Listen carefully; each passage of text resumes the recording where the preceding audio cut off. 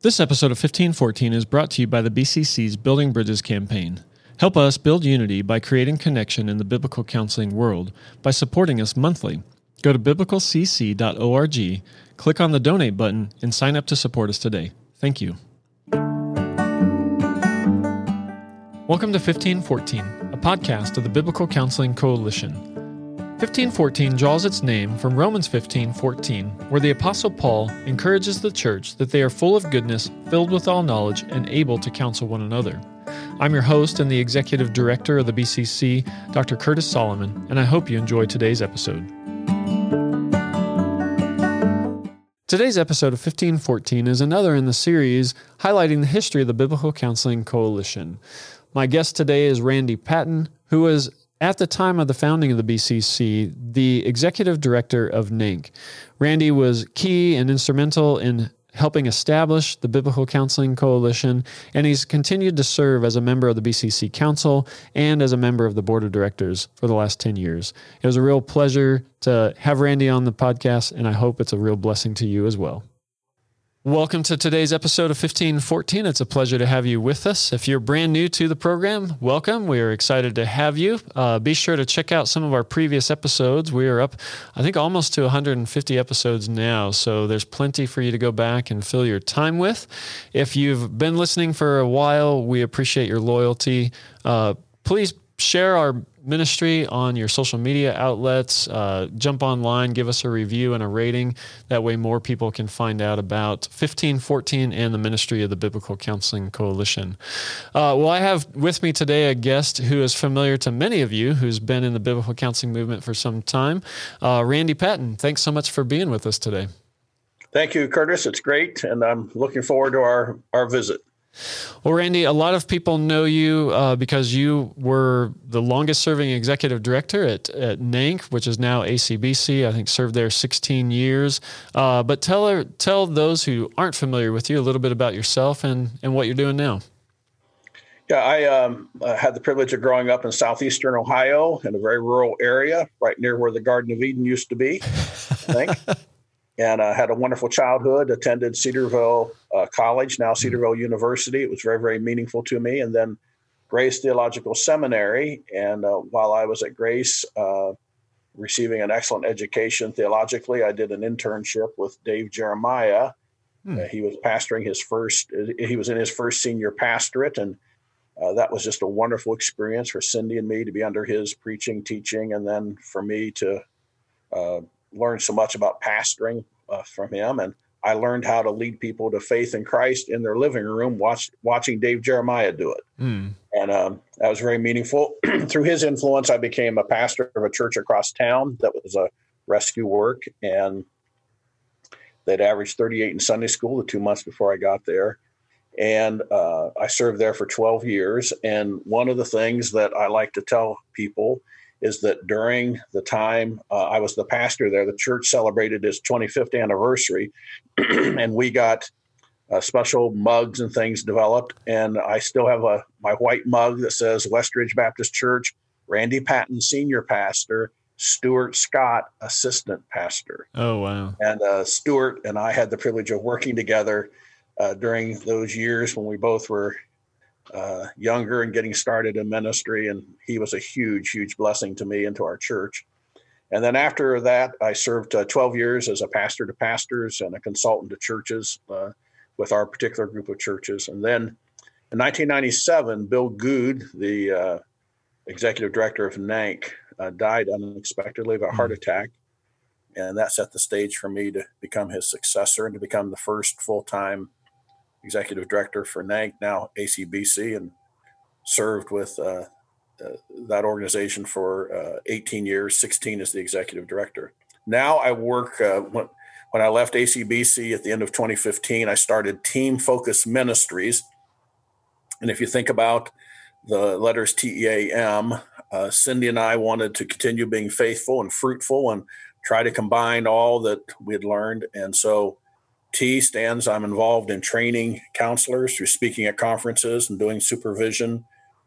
E is encouraging people in vocational ministry. And I've said for decades, sooner or later, every pastor needs a pastor. And so I'm like a pastor to pastors, particularly when they're hurting. A is advising church leaders on how to start a counseling ministry or how to make it better or stronger. And M is ministering the word, like preaching and teaching on Sundays and when we don't have COVID. Yeah. And I look forward to getting back on the road, preaching and teaching and ministering the word again. So it's a wonderful phase of life, and I'm very grateful for God's grace and allowing me to keep serving at this chapter of life and ministry. Yeah, well, I appreciate that because I know a lot of people have benefited from your ministry in all of those arenas. I actually, for some reason, didn't have the connection there with you and Stuart Scott. He was one of my professors at Masters and one of the people who really influenced me to pursue biblical counseling as well. So that's a good history. And I probably don't go a month without hearing somebody say, well, Randy Patton was my supervisor when I was becoming a biblical counselor. So definitely ministered to and continue to minister to many, many, many people. Well, with team, if somebody is looking to be supervised or have you come teach or ask you questions about how to start a ministry, how could they connect with you and take part in Team Focus Ministries? Yeah, I would prefer that they just email me initially, and they can just contact me at randy@teamfocusministries.org. And, just explain their situation or ask a question and leave their phone number. And I'll either email them back or arrange a time when we can talk. Just randy@teamfocusministries.org. That's great. And just encourage anybody out there who has need in those areas, whether it's wanting advice, if you're a pastor or ministry leader who needs some care, Randy would be a great, great resource. And Cindy as well, because she is definitely your partner in ministry. Absolutely. There. So we really appreciate you both.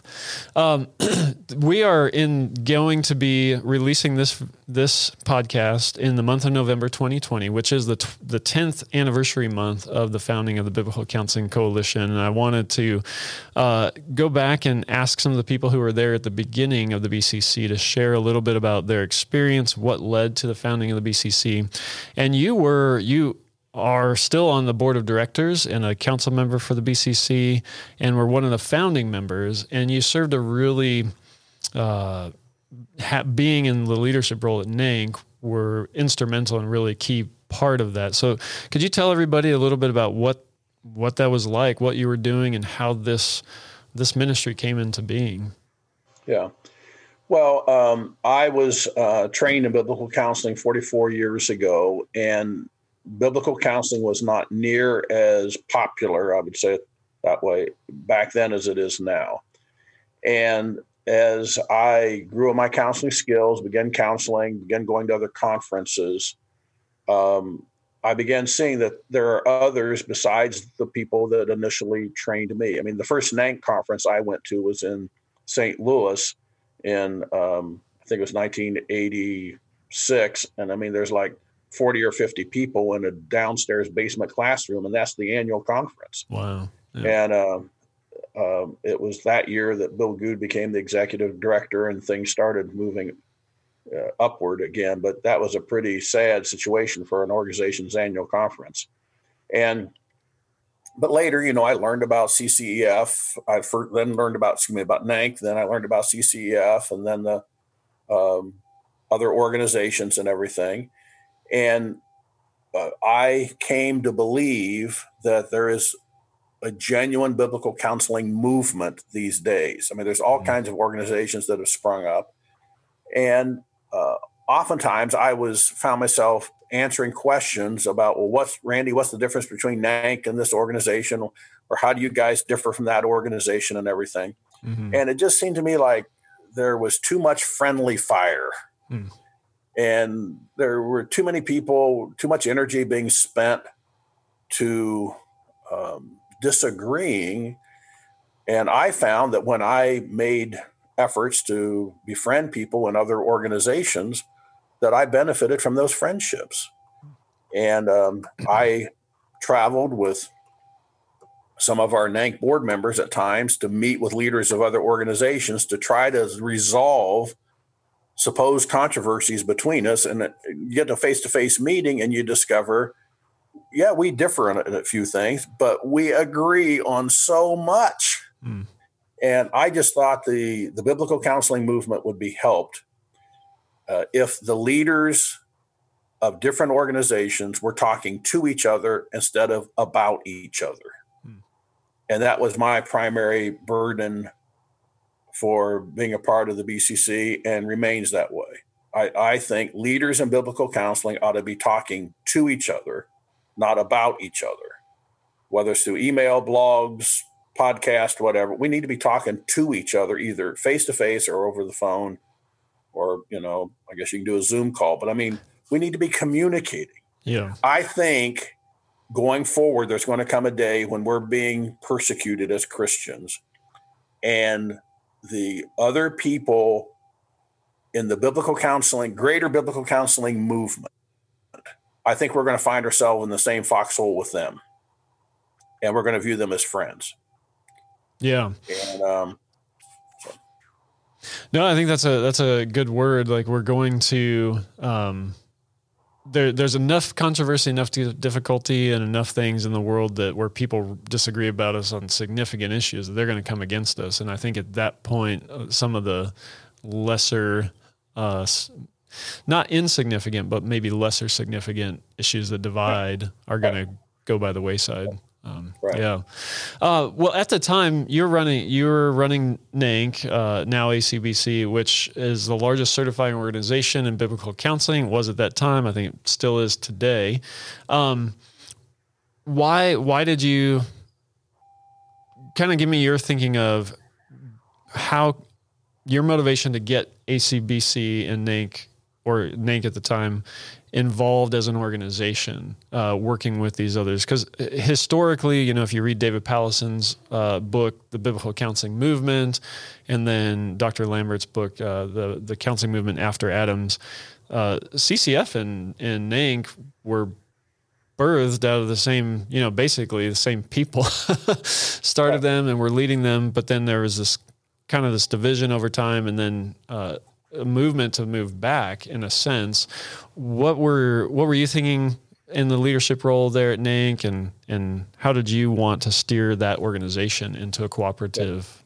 I'm so humbled and thankful that God allowed me to become NANC certified many years ago, and then later to serve on the board, and then ultimately to serve as the executive director. It was a great privilege, and I'm a huge fan of ACBC, and so thankful for Dale Johnson and his team there in Kansas City and what they're doing now. And I spend Tuesday and Wednesday, primarily of every week, supervising people that are pursuing ACBC certification. And Cindy and I continue to support the organization financially, along with the BCC. Part of what motivated me was I kept answering questions about biblical counseling, or back then about nouthetic counseling. And what I was discovering was that many people had negative views of biblical counseling and had negative views of NANC because they had been told a caricature of biblical counseling or a caricature of NANC, and they rejected the biblical counseling or NANC based on that caricature. And I was just spending so much time correcting caricatures.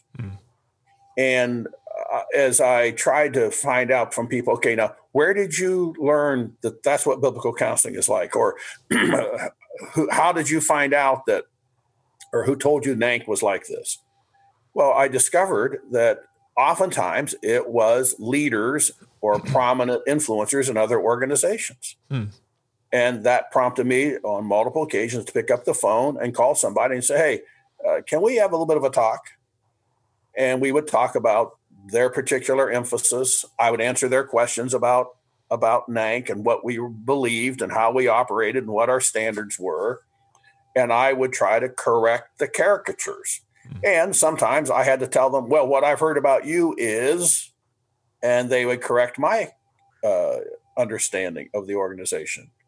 And out of that came some lasting friendships with people where it would have been very easy to kind of go through life viewing them as enemies or critics, when in reality, they were misinformed. And in some cases, I had been misinformed. Yeah. I had a perception. No, that's part of what God used to help me formed this opinion. Leaders in biblical counseling, we need to be talking to each other, not about each other. Yeah, and one of the areas where we agree is much, much larger than the areas where we disagree. Yeah, and I think that's one of my favorite aspect of the ministry of the BCC is building those relationships, investing in the people. I love that. Yeah. The actual physical getting together with everybody at our annual leadership summit is, a highlight of many people's years and the pinnacle of what I get to do every year. Yes. Why?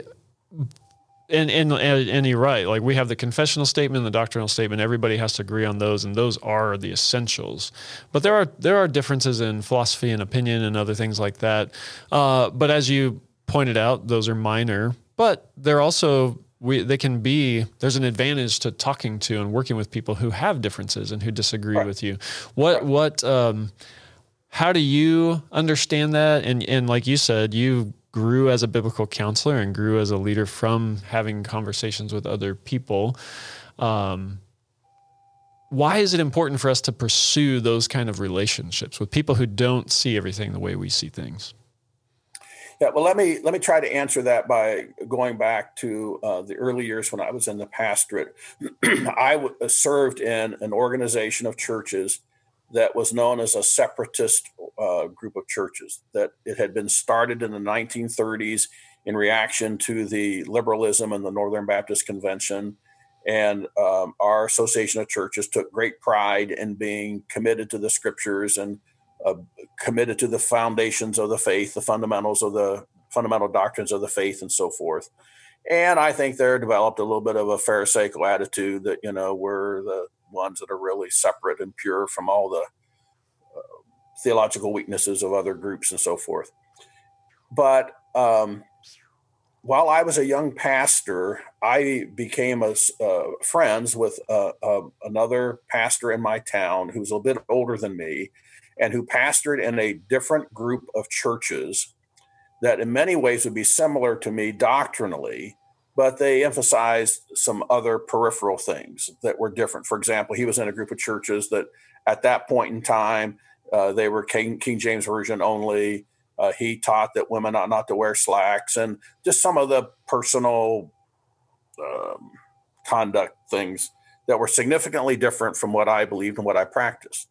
But as I got to know Chuck Smith, the pastor of the Fort Wayne Baptist Temple, and interacted with him, he became the most influential man in my life as a pastor in that town.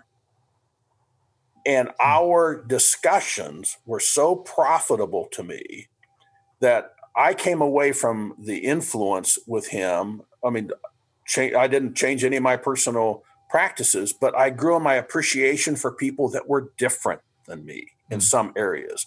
We agreed doctrinally on the basics. I mean, the fundamentals of the doctrine, the fundamentals of the faith.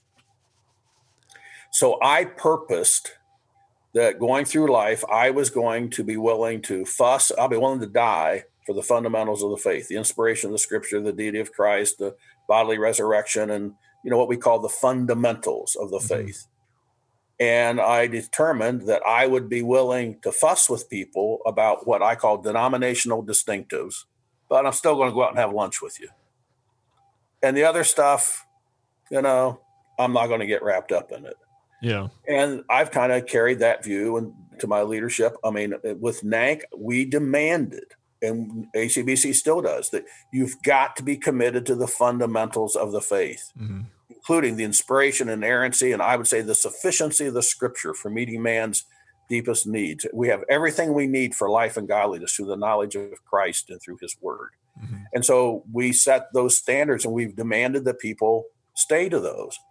But I realized beyond those, there is diversity in how people minister the word. And that's where I use the phrase, I'll fuss with you about it, but after we're done, let's go have lunch. And can learn from people who maybe have a different burden for ministry, a different style in some ways, but I don't have to break fellowship with them for that. Yeah. Why? Not everybody seems to be able to have that perspective or carry that through in practice. Why do you think it is such a challenge to have to have that kind of perspective and be willing to pursue those kind of relationships? It's because of the amount of freedom that we enjoy as Americans. Once we're persecuted, the issues are going to change for a lot of people. Yeah. And part of my philosophy was I want to be standing for the things right now that I'm going to be standing for when we're persecuted. And I choose to fuss with people about the things we'll still be fussing about. And when we're persecuted. And with a lot of the stuff today in Christianity, we're just, it's what I call friendly fire. I mean, instead of energy being directed toward reaching the lost and building disciples, I think sometimes way too much time and energy is being spent, just criticizing other Christians. And I think a lot of issues are going to be changed once we're persecuted. And, depending on what happens with the election and some of the things coming up in the future, I mean, that may not be as far off as we would hope it would be. But then you're going to we will discover that anybody who claims to follow Christ and who would say that I'm a biblical counselor and is trying to use the Bible to help people, we're going to view them as a friend. Yeah. Even if they do some things differently than we would do, or they emphasize some things differently than, it's like in my own personal counseling ministry. One of the things I'm known for in my supervision is my emphasis on homework. Mm-hmm. Yep. All right. And I think it's a very effective way of helping the counseling process to move along. And so I've kind of made that a focus of study in my own life and development. Well, there's other biblical counselors that are used of the Lord to help people that don't place near as much emphasis on homework as I do. Mm-hmm. They're just different, but they're a biblical counselor. And I think that's where sometimes it's the personality of the person or the past training experience or, just some of the things that have happened in our own life that have influenced our perspective, not just toward life, but also toward ministry. The Biblical Counseling Coalition invites you to join us in building unity by creating connection in the world of biblical counseling. The Building Bridges campaign is designed to help us expand and strengthen the network of biblical counseling ministries around the world. Our goal is to add $3,200 of ongoing monthly donations by the end of 2021. Whether you can give $10 a month or $500 a month, your support will help us accomplish this great mission. Visit biblicalcc.org, click on the donate button, and sign up to give today. So tell me, BCC's 10 years into it now. What has your experience been like over the last 10 years working with people from all over different perspectives in biblical counseling, different parts of ministry? We have professors, pastors, parachurch ministry leaders, and then now, especially in the last few years, all over the globe. What's that experience been like for you? Well, it's been absolutely refreshing for me and encouraging. And as you said moments ago, I mean, one of the highlights of my year is the annual BCC Leadership Summit, when we gather together and we not just have some presentations, but I love the presentations, which are oftentimes about a half hour long, followed by at least a half hour, maybe 45 minutes of discussion and interaction. Mm-hmm. And I love the iron sharpening iron and hearing from different people. It's just wonderful. And then for me, one of the highlights are the meal times that we have together, where, you're sitting across from people and you're interacting and friendships are being built. And my life has been enhanced. I mean, I've been so encouraged by those times in the interaction. I mean, the discussions have been great, but I would say, man, just the personal interactions and the friendships and the encouragement and just hearing how God is blessing biblical counseling and expanding it around the world. I mean, it is tremendous what is happening right now. Yeah. And I know if I didn't go to that summit, I would miss hearing some of that. And as a leader, I would have missed the opportunity of being encouraged in my own life and my own ministry. And it's just tremendous. I mean, it's like when I go to the ACBC annual conference, or this year, do it virtually. When I hear Dale talk about how God is blessing the ministry and the tremendous growth in the number of counselors, as an ACBC member and contributor, that's hugely encouraging to me. Yeah. But when I go to the BCC Leadership Summit, I hear about that same kind of thing around the world. Yeah. And it's a very, very edifying. And I think the leaders that come year after year, particularly those that have to travel and fly hours and hours and hours to get there to it, but they keep coming because it's obviously being beneficial and encouraging to them. Yeah. What kind of, I think everybody who's been testifies to that personal encouragement. And I'm obviously in my role, I'm really encouraged to hear that, really blessed to hear that. But I'm also really blessed by the fruit that God is bearing in different ways through ministries. How have you seen in your personal ministry, and then maybe broadly speaking in biblical counseling as a movement, fruit from these collaborative, cooperative relationships? Yeah.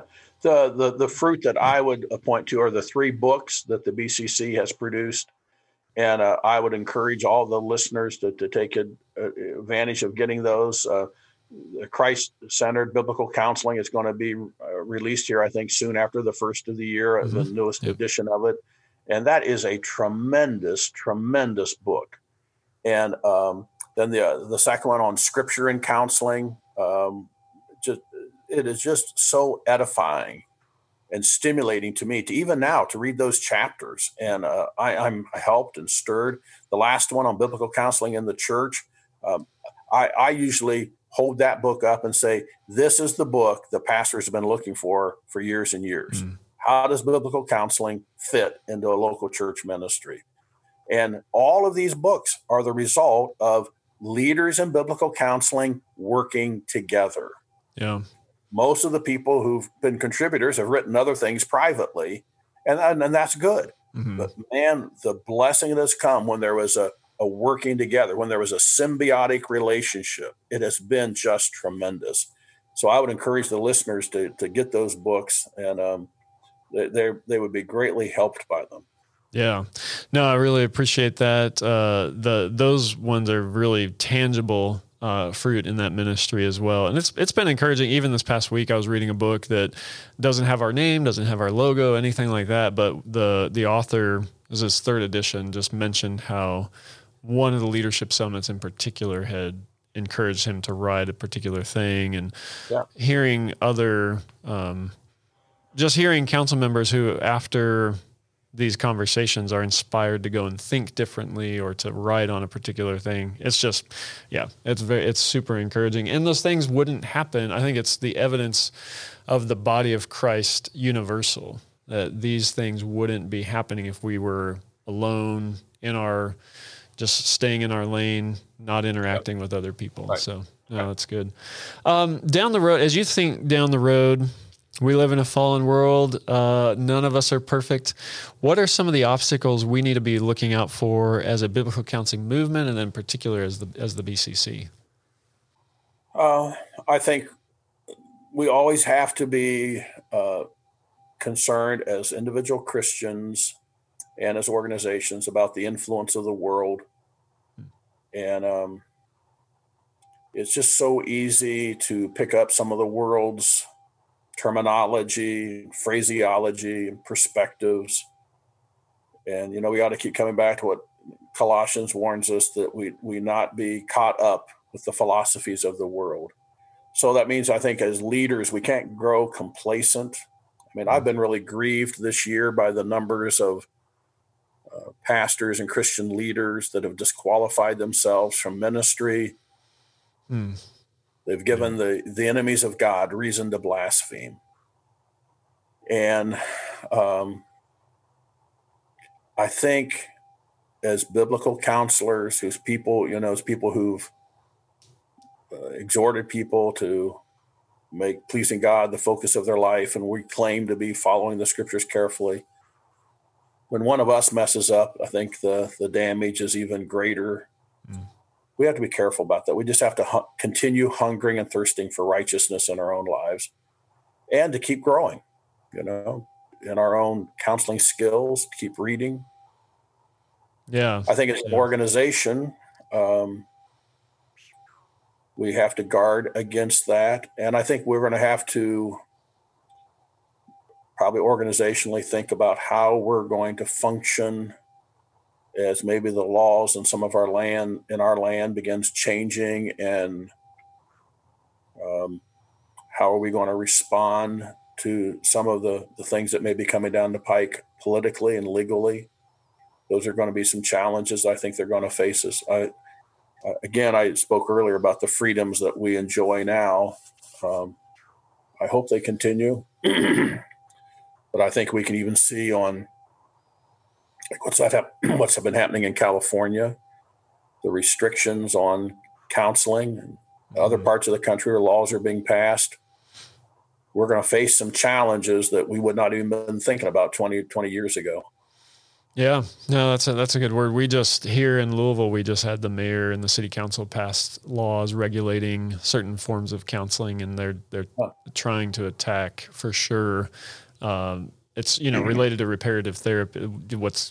But their understanding of reparative therapy, sometimes they want to lump us in there and restrict our ability to minister to people who are struggling. Right. That's exactly what I mean. Yeah, so it's not just on the coast. Having moved out from California, I know that they get the bad rap, but it's here in Kentucky. So we have to. That's a good word. Well, what excites you about the future? When you think about the BCC, what we're doing and what lies ahead? What kind of things excite you about that? Well, I think this is a fabulous day for ministry. The darker the dark, the brighter the light. Amen. And these are tremendous days for opportunities for ministry. And I find great joy in encouraging churches to organize and formalize their counseling ministry. I know some churches that I'm working with right now that as they've organized and formalized their counseling ministry, and they've got counselors trained, and of course, I would encourage them to pursue ACBC certification. And as they make their counseling ministry known to the congregation, and then they begin reaching out to their community, what's happening in both cases, they end up with a waiting list. People are waiting in line to come onto a church property, walk down to a hallway, go into an office where some guy's got a Bible sitting or a woman's got a Bible sitting on the desk, and pour out their heart. And as the world degenerates and things get harder and we begin reaping the results of sinful thinking, sinful behavior, people are going to be more and more open to somebody who says there are answers, and they center around the Lord Jesus Christ and the gospel and around his word. So these are fantastic days for ministry. Yeah. Yep. That's part of what excites me. And going out of that is my concern for churches that don't take time to organize and formalize their counseling. That's one of my joys right now, is helping churches to learn how to do that. One of the frustrations is right now I'm supervising some people who've worked hard to get to this point in the ACBC certification process, and their challenge is they don't have anybody to counsel. And it's because their church would say, I believe in biblical counseling, but they've never organized it. They've never got it together. It's not known in the community that you can come here and we'll help you. And here are these wonderful people that worked so hard to get to this point, but they don't have counselees. Yeah. I think that's really, really sad. Yeah. Well, and because your points go hand in hand there are plenty of people looking for it. Yeah. But we have to make it available. We have to put it out there for people to take advantage of. Well, no, that's really good. Well, Randy, it's always a pleasure to talk to you. We're towards the end of our time, and I reserve a segment at the end called 2-Minute Favorites, just kind of a fun way for people to get to know you a little bit. I can't guarantee it or promise it, but a few people have gotten their favorite candy delivered them in the mail, so be sure to highlight that. The pressure's on, huh? Yeah. So are you ready for this? All right, go ahead. Okay. What is your favorite food? Cereal. What is your favorite color? Blue. What is your favorite candy? Snickers. What is the favorite gift you've ever received? I received a cash gift one time to help me buy a new motorcycle. Favorite gift you've ever given? A wedding ring to my wife. Favorite word?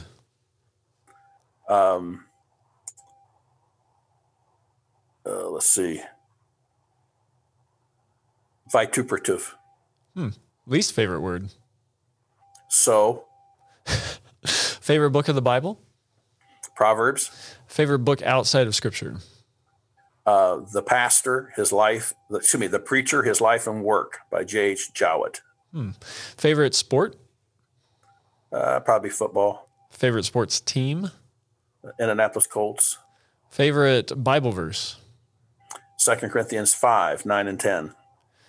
Favorite ice cream flavor? Peach. Favorite quote? Ideas have consequences. Bad ideas have victims. By John Stonestreet. Favorite restaurant? Famous Dave's. If you had any superpower, what superpower would you choose? To be able to fly at a moment's desire. Yeah. Favorite animal? Dog. Favorite job you've ever had, excluding your current job? Working interstate highway construction. If your mother were to describe you in one word, what word would she use? Diligent. And what's one of the funniest experiences that you've ever had? When I was a pastor, I called the ushers forward to receive the offering. And as our custom was, I called on one of the ushers to lead in prayer for the offering. And he prayed and thanked God for the food we were about to eat. Well, that is great. That is great. Well, that's you. You are well prepared, sir. You got through almost the entire list. Well, Randy, thanks so much again for being with us today, and thanks so much for the work that you have done and continue to do for the kingdom of Christ. Thank you for listening to today's episode of 1514. If you'd like to find out more about the Biblical Counseling Coalition, you can visit our website at biblicalcc.org. Special thanks to our podcast engineer, James Wills, who does all the post-production editing to make this podcast sound so wonderful. Also want to thank my assistant, Carrie Felton, for helping to arrange these interviews. And a special thanks to Andrew Riddell, who composed and recorded the music we use on 1514. I hope you have a wonderful day.